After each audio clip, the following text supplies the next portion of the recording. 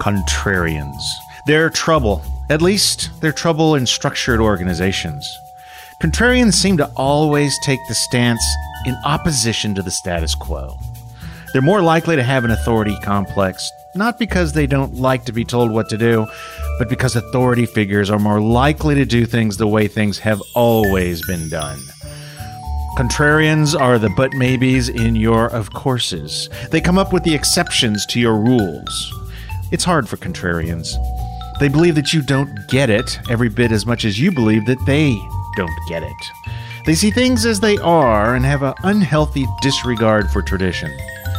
It's hard for businesses to find a place for contrarians, but when they do find their place, the results can be incredible. Think Steve Jobs. He was kicked out of the company he founded before returning to it at a desperate hour. And maybe this is when we should listen to contrarians, in those desperate hours.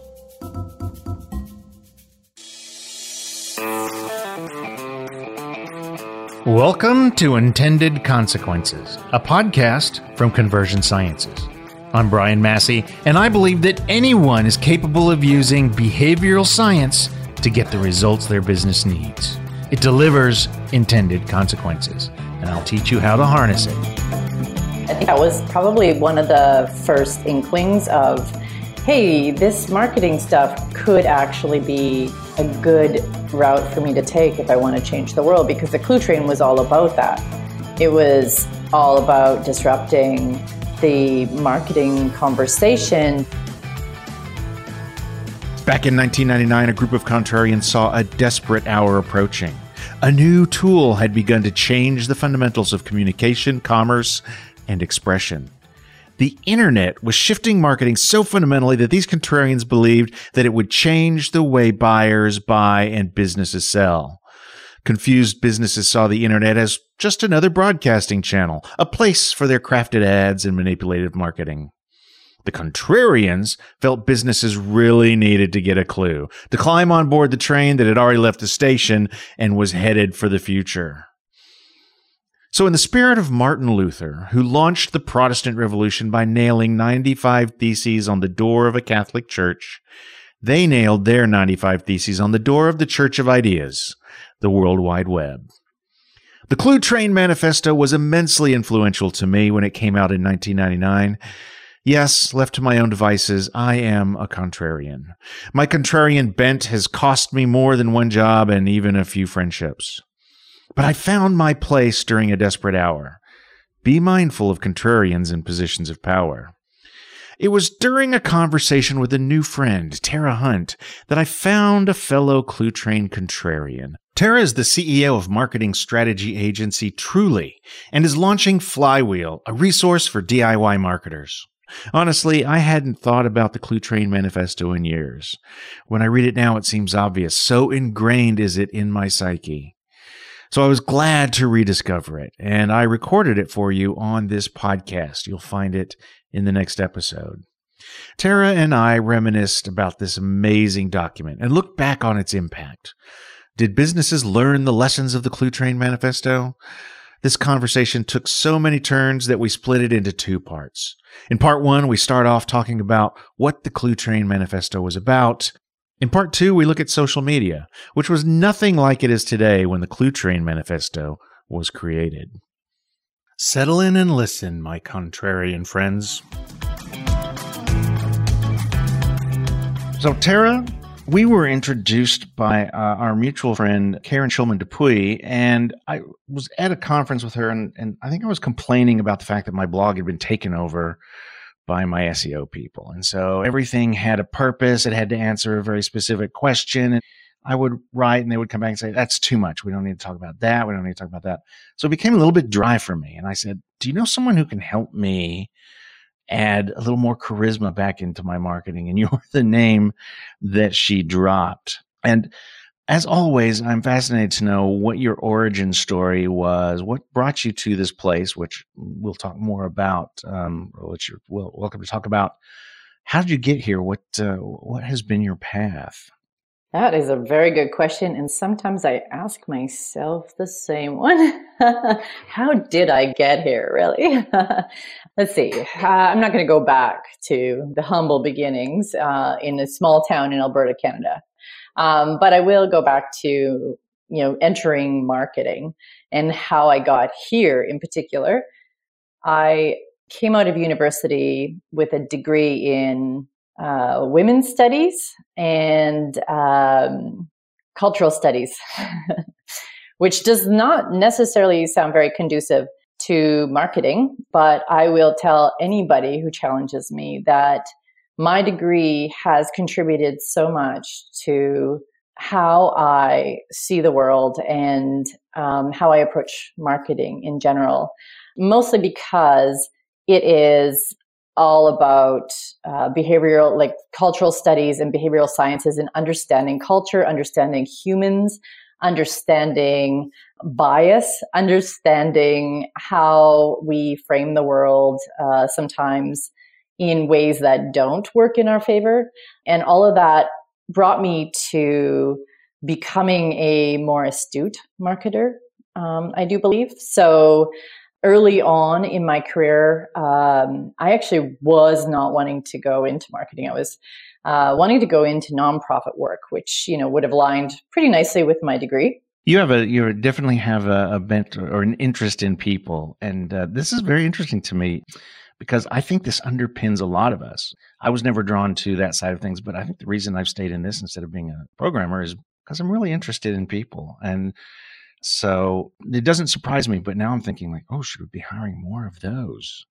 Yeah, well, liberal arts majors, right? That there was a time, where they were really discouraging people about going into liberal arts, and now I think more and more organizations are looking back towards people in liberal arts because you learn critical thinking skills and you are studying people all the time. You're studying, I call myself a digital anthropologist. And it's because, that is what I learned how to do. I learned to do participatory research. I learned how to observe and participate and understand cultures. And that all goes in towards what we're doing, whether it's data driven, that's what you're looking for, data. You are looking for like what people are doing and why are they doing it? Like trying to figure that out, right? All the way to, more the qual stuff, right? Into the one looking at, patterns in behaviors with people and how attitudes are changing and trends are emerging and that sort of things. I'm curious what it was that made you, because your first statement or your statement a moment ago was, I didn't really want to go into marketing. What's that barrier there that makes, I don't know, marketing, corporate America, capitalism seem kind of nefarious? Is that a cultural thing or just something you didn't prefer? Yeah, I think when people think about marketing, they think of it as a lesser, something that you go into to be selfless and you're not going to change the world through marketing. And yeah, I know. And actually, I've changed my mind. And I think that was my original attitude about marketing was people that go into marketing, it's about selling stuff. It's about capitalism. It's about all the things that, a cultural studies major should be railing against.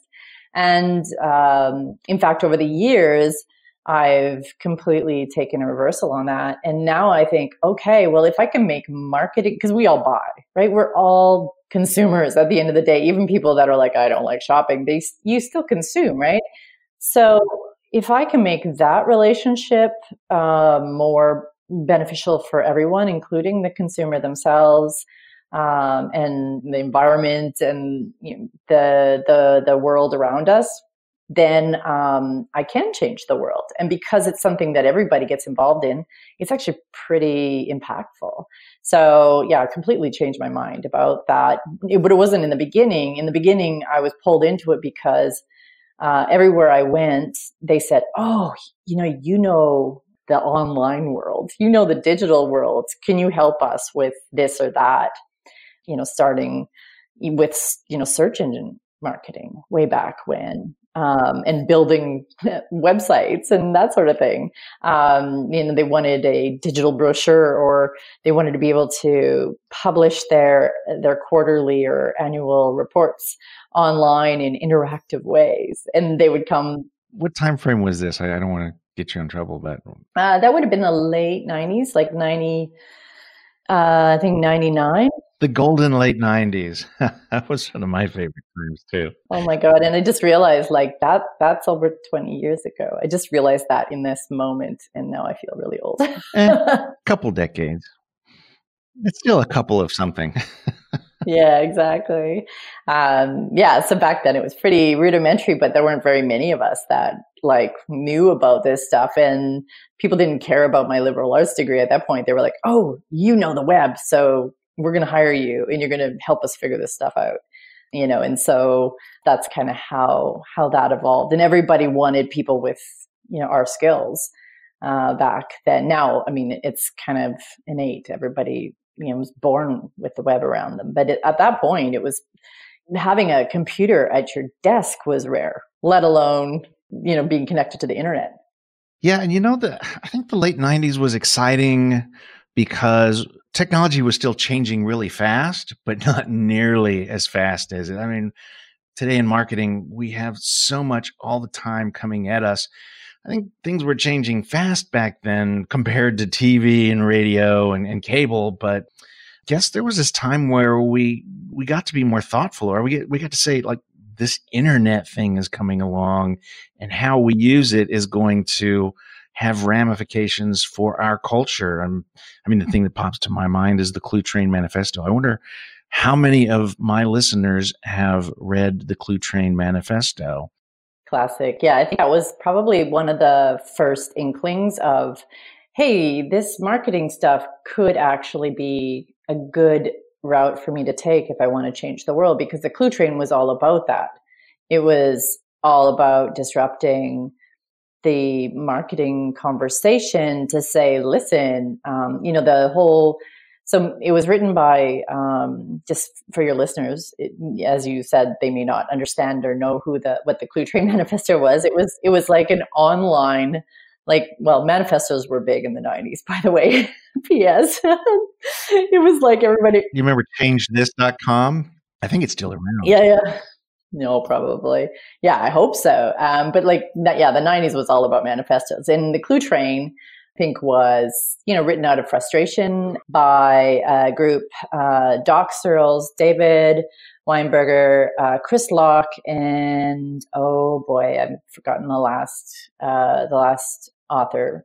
You'll have to put that in the Rick Levine. Rick Levine, thank you. It was a collaboration. It was really just a website with a whole bunch of points. And the first point, I think, was the one that set the stage. And a lot of people kind of got wrong for a bunch of years as far as the interpretation goes. But it's markets are conversations. And it's saying you've been doing marketing wrong. It was early days talking about, okay, advertising is not marketing. It's interrupting people. It's getting in their face. It's not relevant. It's not listening. And we have this internet thing now, right? So here's this internet, and people are having conversations, and they're having conversations about you and your products. People are asking all the time, and we still see this. There's a lot of evidence that says, I go, oh, I need a new accountant. I need a new car. I need a new set of headphones, whatever it is. And I'm going to go to my networks and say, I'm confused, help me make a choice, or does anybody have a recommendation? And that's the conversation, right? Or even around just, maybe I don't even know I need headphones, or I don't know I need something specific. And at this point, I need just to solve some problem. Like, I need to solve this problem. And then people will say, oh, have you tried this software? Or have you reached out to this person? You reached out to me because you had a problem. And Karen, bless her soul, said, hey, you should talk to Tara, right? That's markets are conversations. That is it in action right there. And so this amazing manifesto was in play, and a light bulb went off for me. That was the late 90s. And it said, it's not about interrupting people. It's not about some glossy magazine ad or billboard or. Do you think that the markets or conversations falls on the ears of this generation of marketers as like, duh, no kidding. Like, how many people buy something even on Amazon without checking the ratings and reviews? I still think the message is not fully understood, even by people who have been raised within it. Like, this was one of my early bugaboos that I had in marketing was, and I used to call myself, and this is like a terrible thing to call yourself. I called myself a pinko marketer, and stay with me here. It's not. I did have a lot of people who were like, Tara, you're so bad at naming things. But the whole reason was like, it was like a little play on that I was like, pinkos were communist sympathizers, and I was a customer sympathizer. Oh, so that was I get it. That was the joke, and it's a bad joke. Anyway, I rebranded it and it went better. But yeah, so the idea is that like, as marketers, we're humans. First, we are consumers. We participate in those conversations all the time. We understand that we don't like to be interrupted. In fact, a lot of marketers I know like are the best at skipping that ad on YouTube or whatever to get to the video that they want to see. Marketers understand the tricks. They're able to get around it. So why aren't they empathizing with the customers that they're trying to get in front of and understanding that those markets are conversations, and so it's really important to join in those conversations. And part of me chalks it up to laziness. But also like there's a whole system, a whole legacy system in marketing that was put into place that likes to deal in volume rather than in relationships. And that unfortunately got sort of transferred onto this amazing new platform that allowed us to do more listening. People weren't going to be satisfied with, I had a conversation with a customer directly. Unless it turns into a great story like Southwest or Dell or, Yeah. Oh, yeah. If you can promote it and then reach, I don't know, hundreds of thousands of people after that point, sure. But that one-on-one, those relationships, I remember early days of social media. So this would have been like mid-2000s, so 2005 or so. People were excited about what was happening in that, these different, social channels were coming out and blogs were growing and all this stuff. But everybody kept saying the same thing. Well, it's not very scalable. That was like everybody's big concern. And so all of these companies, as they started to grow, so I think Twitter came out in 2006 or 2006, one of the, within a year or two, they were all about, okay, how do we scale this? So put a lot of effort and energy into scaling these platforms rather than really educating or finding ways in which we could amplify those one-on-one conversations, which was what made platforms so powerful in the first place. Well, and it doesn't really fund the development of those platforms either. They're like, all right, let's have a great place for everybody to come and chat, and maybe we'll put a few ads on there. Whereas the major platforms are all, the search engine platforms, social media, Facebook, Instagram, they're all like, all right, we're going to make it really hard to advertise through conversations, which arguably I think our Cluetrain Manifesto friends would have been happy about. Our algorithms are going to be like, if you want to advertise, or if you want to participate as a brand or a company, if you want something predictable and measurable, you now have to pay us to show those in the streams. Yeah. And so here's a little piece of history. I'm not sure if you're familiar with, or your audience is familiar with, but there was a time let's focus on Facebook. There was a time, probably I would say like around 2012, 13 maybe, where Facebook was actually becoming a really, really wonderful platform for interacting with your customers.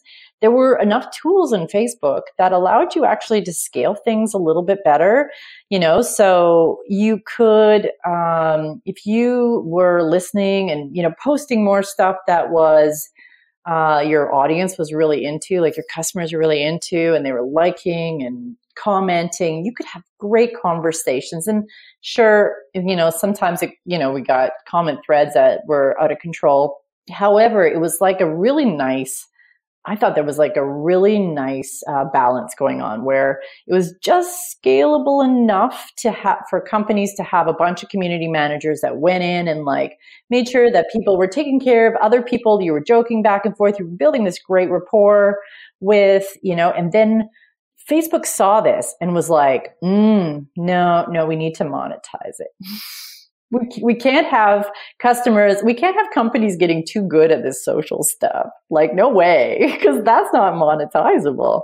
So what they did is they changed their algorithm so that the newsfeed would no longer reward companies that were really good at content. So it used to be like, it was some sort of Facebook wall algorithm. There was like a great acronym and I can't remember, but we used to like track our score on that. And, you were able to sometimes get up to reaching, if you had like 100,000 followers, you could reach like 70% of them on that news feed because you were like rocking it with the content. And I was part of some of those early pages. And, it was, we spent a lot of time thinking about how we can make more and more engaging content so that people wanted to interact with us more, so that we could keep really high in that visibility. Well, I do understand that Facebook at one point was like, okay, so people's feeds are like basically all brands, and that may not be good for the long run. And I understand why you'd want to choke that off a bit, right? But they choked it down to, they said this year it's going to be something like between 4 and 5%. But next year it's going to be between 0 to 1%. And then you're going to have to pay to end up on that feed. And hey, P.S., here's our advice to you.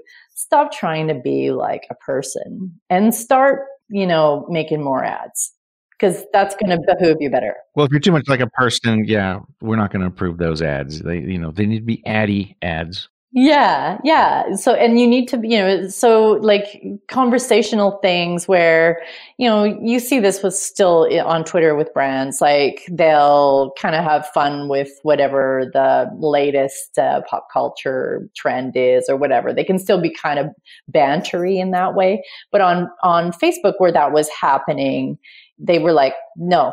It came to a halt, because no longer could you post something, if it was a Game of Thrones back then, but say, just because it's a more modern example, like if you were a brand and you were like, well, it's your, our Game of Thrones pick is this and this and this, and that would get a lot of conversation going.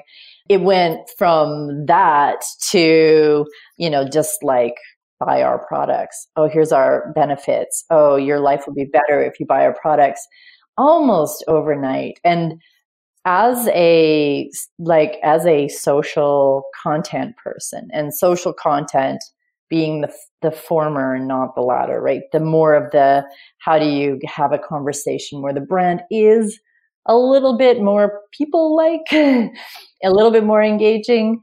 I just watched that with like, my heart was breaking as I was watching that, because I was like in this zone where I thought brands are finally getting it. The Cluetrain Manifesto is coming to be like for real. These markets have conversations, and this is excellent. We had CEOs who were like excited and wanting to, like, hopping on and being like, oh, can you give us some feedback? These are some ideas that we're having. Like, people, like these companies were really getting interested in getting more and more collaborative with their customers. It was just, I don't know, it felt like there was a beautiful thing happening. And then, well, thesis number 3 is conversations among human beings sound human. They are conducted in a human voice. And I think that goes to what you're talking about. Now, interestingly enough, thesis number 2 is markets consist of human beings, not demographic sectors. But, the tools available in Facebook and YouTube these days are like they have taken us completely back. We think completely in terms of look-alike audiences and sound-alike audiences and any audience that we can assemble. And so to an extent, they've taken it back the other direction. Companies, I think, prefer that. They like to be able to say, all right, I'm going to spend $10,000 and I expect to get so many people visit my pages, and I expect to spend about this much per. And, that's helpful in commerce. But let me ask you this. If it's so hard to participate in the conversations, how come ostensibly, and there seems to be a lot of evidence of this, Russia is doing such a great job of influencing elections? Are they buying ads too? I don't think so. What's the difference there?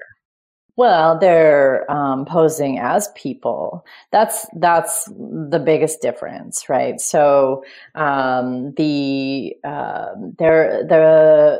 I find the Russian misinformation campaign that was run during the last election was absolutely fascinating from a behavioral science point of view.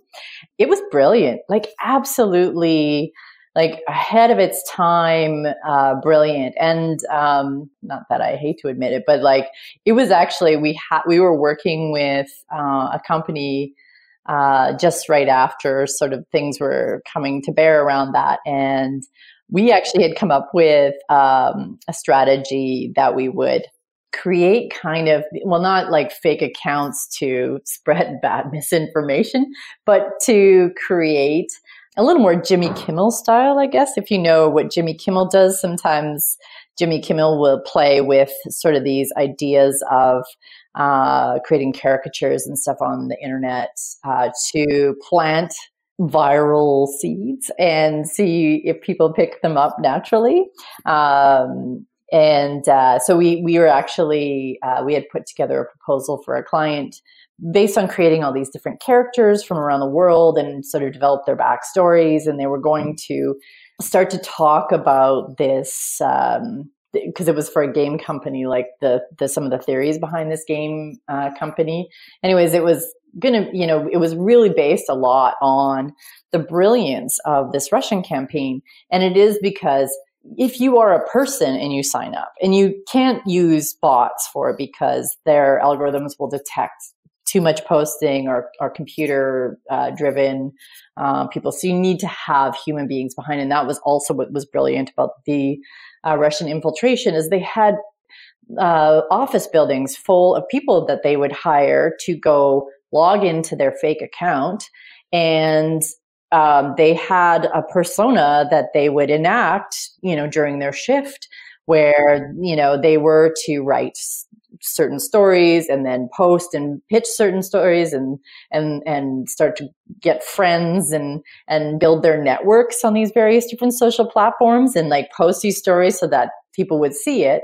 And because they're people and not companies, they're not pages, they're not media companies per se, when they posted this, their quote unquote friend in, whichever state would see this post and be like, oh, is that true? And because you had sort of built a bit of a rapport online, that even if they never saw you, you could be like a 83-year-old dude in the Ukraine or in Russia, and then have like your avatar's like some 24-year-old hot babe, and they don't know because they've never met you in person, and saying that you live, I don't know, in Utah.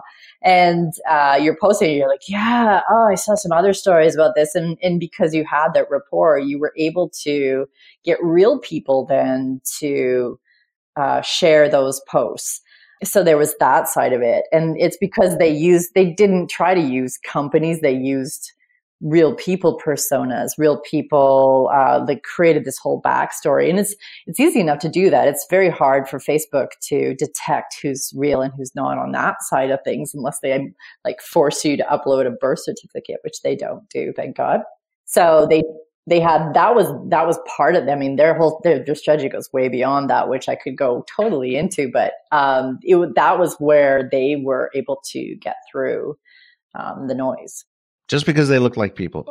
So are there any brands that come to mind that are able to act as a good citizen of social media without advertising. They're providing human face out there right now. Well, I mean, so he's had a bunch of mishaps, but Tesla and Elon Musk. Now, Elon Musk is a person. Elon Musk is a very human person. He does a wonderful job. He understands and uses social in a way that has given him more PR for that company than you could ever buy.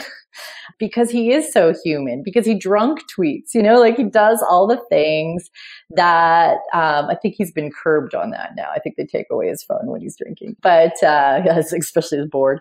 But when he was being so human, he was being so candid. He is himself and interacts with people and has fights with people online and does everything that he needs to do to well, I mean, he's a human. He's not putting on any act for it. And if you go to any of his SpaceX or Tesla, they're regular companies. They're a little looser than I think some tech companies out there, and so they benefit from that. But they really benefit from having real human beings, and I think that's how a lot of companies could break through all of this. Is enabling and empowering more of their employees to take up those the helm of being an ambassador for the company years ago, and I used them as a shining example in my book before everybody else did. I'd like to add. Congratulations! Thank you. Zappos was this company, right? Zappos, Tony Hsieh, the CEO, did the same thing, right? He was one of the first people. One of the first CEOs that was like, I think this would be good for me to get online and have conversations with people and listen and chat back and forth. So he was a shining example, but then he would take this further. He was like, it's not just about me. I'm going to make sure that everybody that works at Zappos knows that they should be empowered to speak for the company. We trust them. And so encouraged a lot of that. And there were a lot of people at Zappos who became online ambassadors and really helped grow the brand online. He didn't force anybody, you have to do this, but, gave people time and tools to do it. And that was really good for Zappos. And, when we are trying to get testing volume up, or when we want to test something, words and copy and how you present yourself, your value proposition, so important. I mean, you can change button colors and words on buttons and move things around the page only so much before you bump up against the good or bad that is delivered by your words and your value proposition. Brands see themselves as very fragile. Like if anything bad happens, if even a small percentage of our audience sees a test that is a negative test, that it's going to destroy the brand, and it's absolutely amazing. And so we end up locked in, making mistakes. There was just a news story. I'm not going to name the airline because I'm not sure which one it was. They've each had their thing, but what they call tone deaf. Whenever somebody says, "Oh, this brand is tone deaf," it's because they're only saying what's safe. There are, number one, data is supposed to allow us to take more chances. And number two, take more chances because that's really the only way you're going to win in these markets. Otherwise, Elon Musk and Tony Hsieh are not spokespeople. They're something different. So it's not like the old hire a celebrity who everybody knows and let them talk for us. It is, it's much, much closer to the brand. And it's amazing that in 2020, we're still talking about Zappos. He took so many chances, and it was a great success story. Yeah. And I think what's happened, with Tesla, and there's some, of course, the younger brands, fast food brands, that sort of thing. They do a pretty good job. And there's definitely a lot of good examples. But, if we go back to market, the Cluetrain Manifesto and, people interacting with people, it really, at the end of the day, that's the most effective social strategy. Because even in cases where there has been a brand that has been particularly good at social. So say it was like the Arby's hat joke with Pharrell Williams when he wore the crazy hat and he's like Pharrell, and there Arby's is like Pharrell, like in real time, Pharrell, we would like our hat back or whatever. And people were like applauding. Well, everybody wants to know who that person is. Everybody knows it. They don't think, oh, that brand is clever. They think, who's that great, clever person behind it? And they want to know. And we, at the end of the day, people connect with people, and not saying that brands can't just loosen up and be a little bit more social and stop, worrying so much. And they do. And we encounter this all the time. In fact, we're building like a brand personality workshop that the opening of it is all about like, let go. Like safe is actually where you're not safe online. Safe is your dead zone. You need to be able to be provocative. It's just depending on how you want to be provocative online, right? Like safe is not safe. We need to come up with an acronym for that. There you go. But it's like there should be a way in which you are you're standing for something, right? If you don't stand for something, you'll fall for anything, right? Like, or if you certain brands that are out there that have taken a stand, like, once over and over again, we hear like Patagonia, for instance, as a brand who's taken a stand and made some controversial positions, including like anti-Trump positions, or Nike putting Colin Kaepernick, his face like right on an ad after creating so much controversy. And it ticks off a whole bunch of people, but then it also creates this huge loyalty with those who believe in that point of view and believe in that stand. And there is a warmth and a love that is grown for that brand, right? Where when you're just playing it safe, people are like, meh, that brand, is generic, come and go, right? Yeah. Well, so my audience is probably sitting here going, yeah, I get that. I believe that. But the powers that control the brand typically are like, oh, it's so fragile. We don't want to change the color in this situation. We don't want to do anything to this. What does a marketer do? So how do we research our audience enough to be able to go to our boss or the people writing the checks, or to our business owner, or if we're the business owner, conjure up the courage to go out and say, all right, I'm going to let someone be authentic, or I'm going to put an authentic voice on this? What does a marketer put together that says, oh, I've done research and I found out that our audience really wants to be pissed off every now and then? Do you have a solution? Yeah, I mean, you hit the nail on the head. It's data is going to really help you in case studies and that sort of thing. However, even with data, there's a lot of fear. And what we always try to do is build a bit of a case, like with baby steps internally. Like it's just like boiling the frog, right? You don't want to throw them into the hot water. What you do want, you like turn up the heat little by little and sort of give them a taste of, the benefits of that. Find ways in which you can show them, here's what we're going to do, which is usually something that you think is really bland, but for them it's radical. And we're going to record the results of this. And this is our goal. And if we don't meet it, we'll like abandon ship, and you'll be able to almost always confidently go back to them and go, wow, that really did well. Like it did way better than we even thought. So then they're willing little bit by little bit to loosen up the reins. And we see this, we have this happen with clients too. And I understand a little bit of the anxiety around brands, doing something wrong. There's so many factors that are at play that can actually, when everything you do affects the livelihood of thousands or tens of thousands of people and their paychecks every day, you worry, right?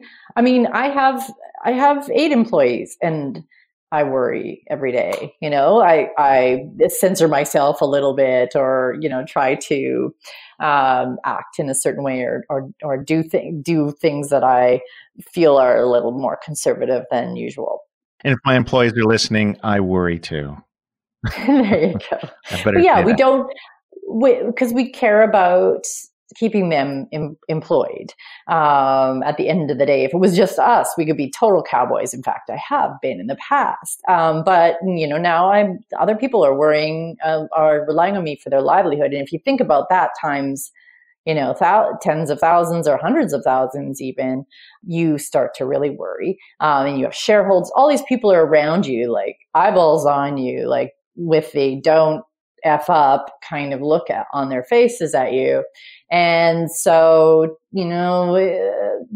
they take what they think is the safe route. But then, you look back years later and you're like, wow, that safe route actually flatlined. When you get back to the office, contrarians are very important during times of change. They're often one step ahead of the herd. Times are changing. Are you a marketing contrarian? Well, here's a quick test. Listen to my reading of the Cluetrain Manifesto. It's in the Intended Consequences feed, so you'll see it next. Or go to cluetrain.com and read the theses there. Make note of how you feel as you read. Are you feeling excited or just meh? If you're excited, you're probably a contrarian. Do you feel a sense of hopelessness as you read? Then you might be a contrarian trapped inside a role that is too rigid for you. If you felt hopeful, you may be in a place that works great for you. Beware of contrarians in positions of power. I believe that data gave my contrarian desires the power to change businesses. Can data do this for you? Can experimenting do this for you? Keep listening. Now go science something.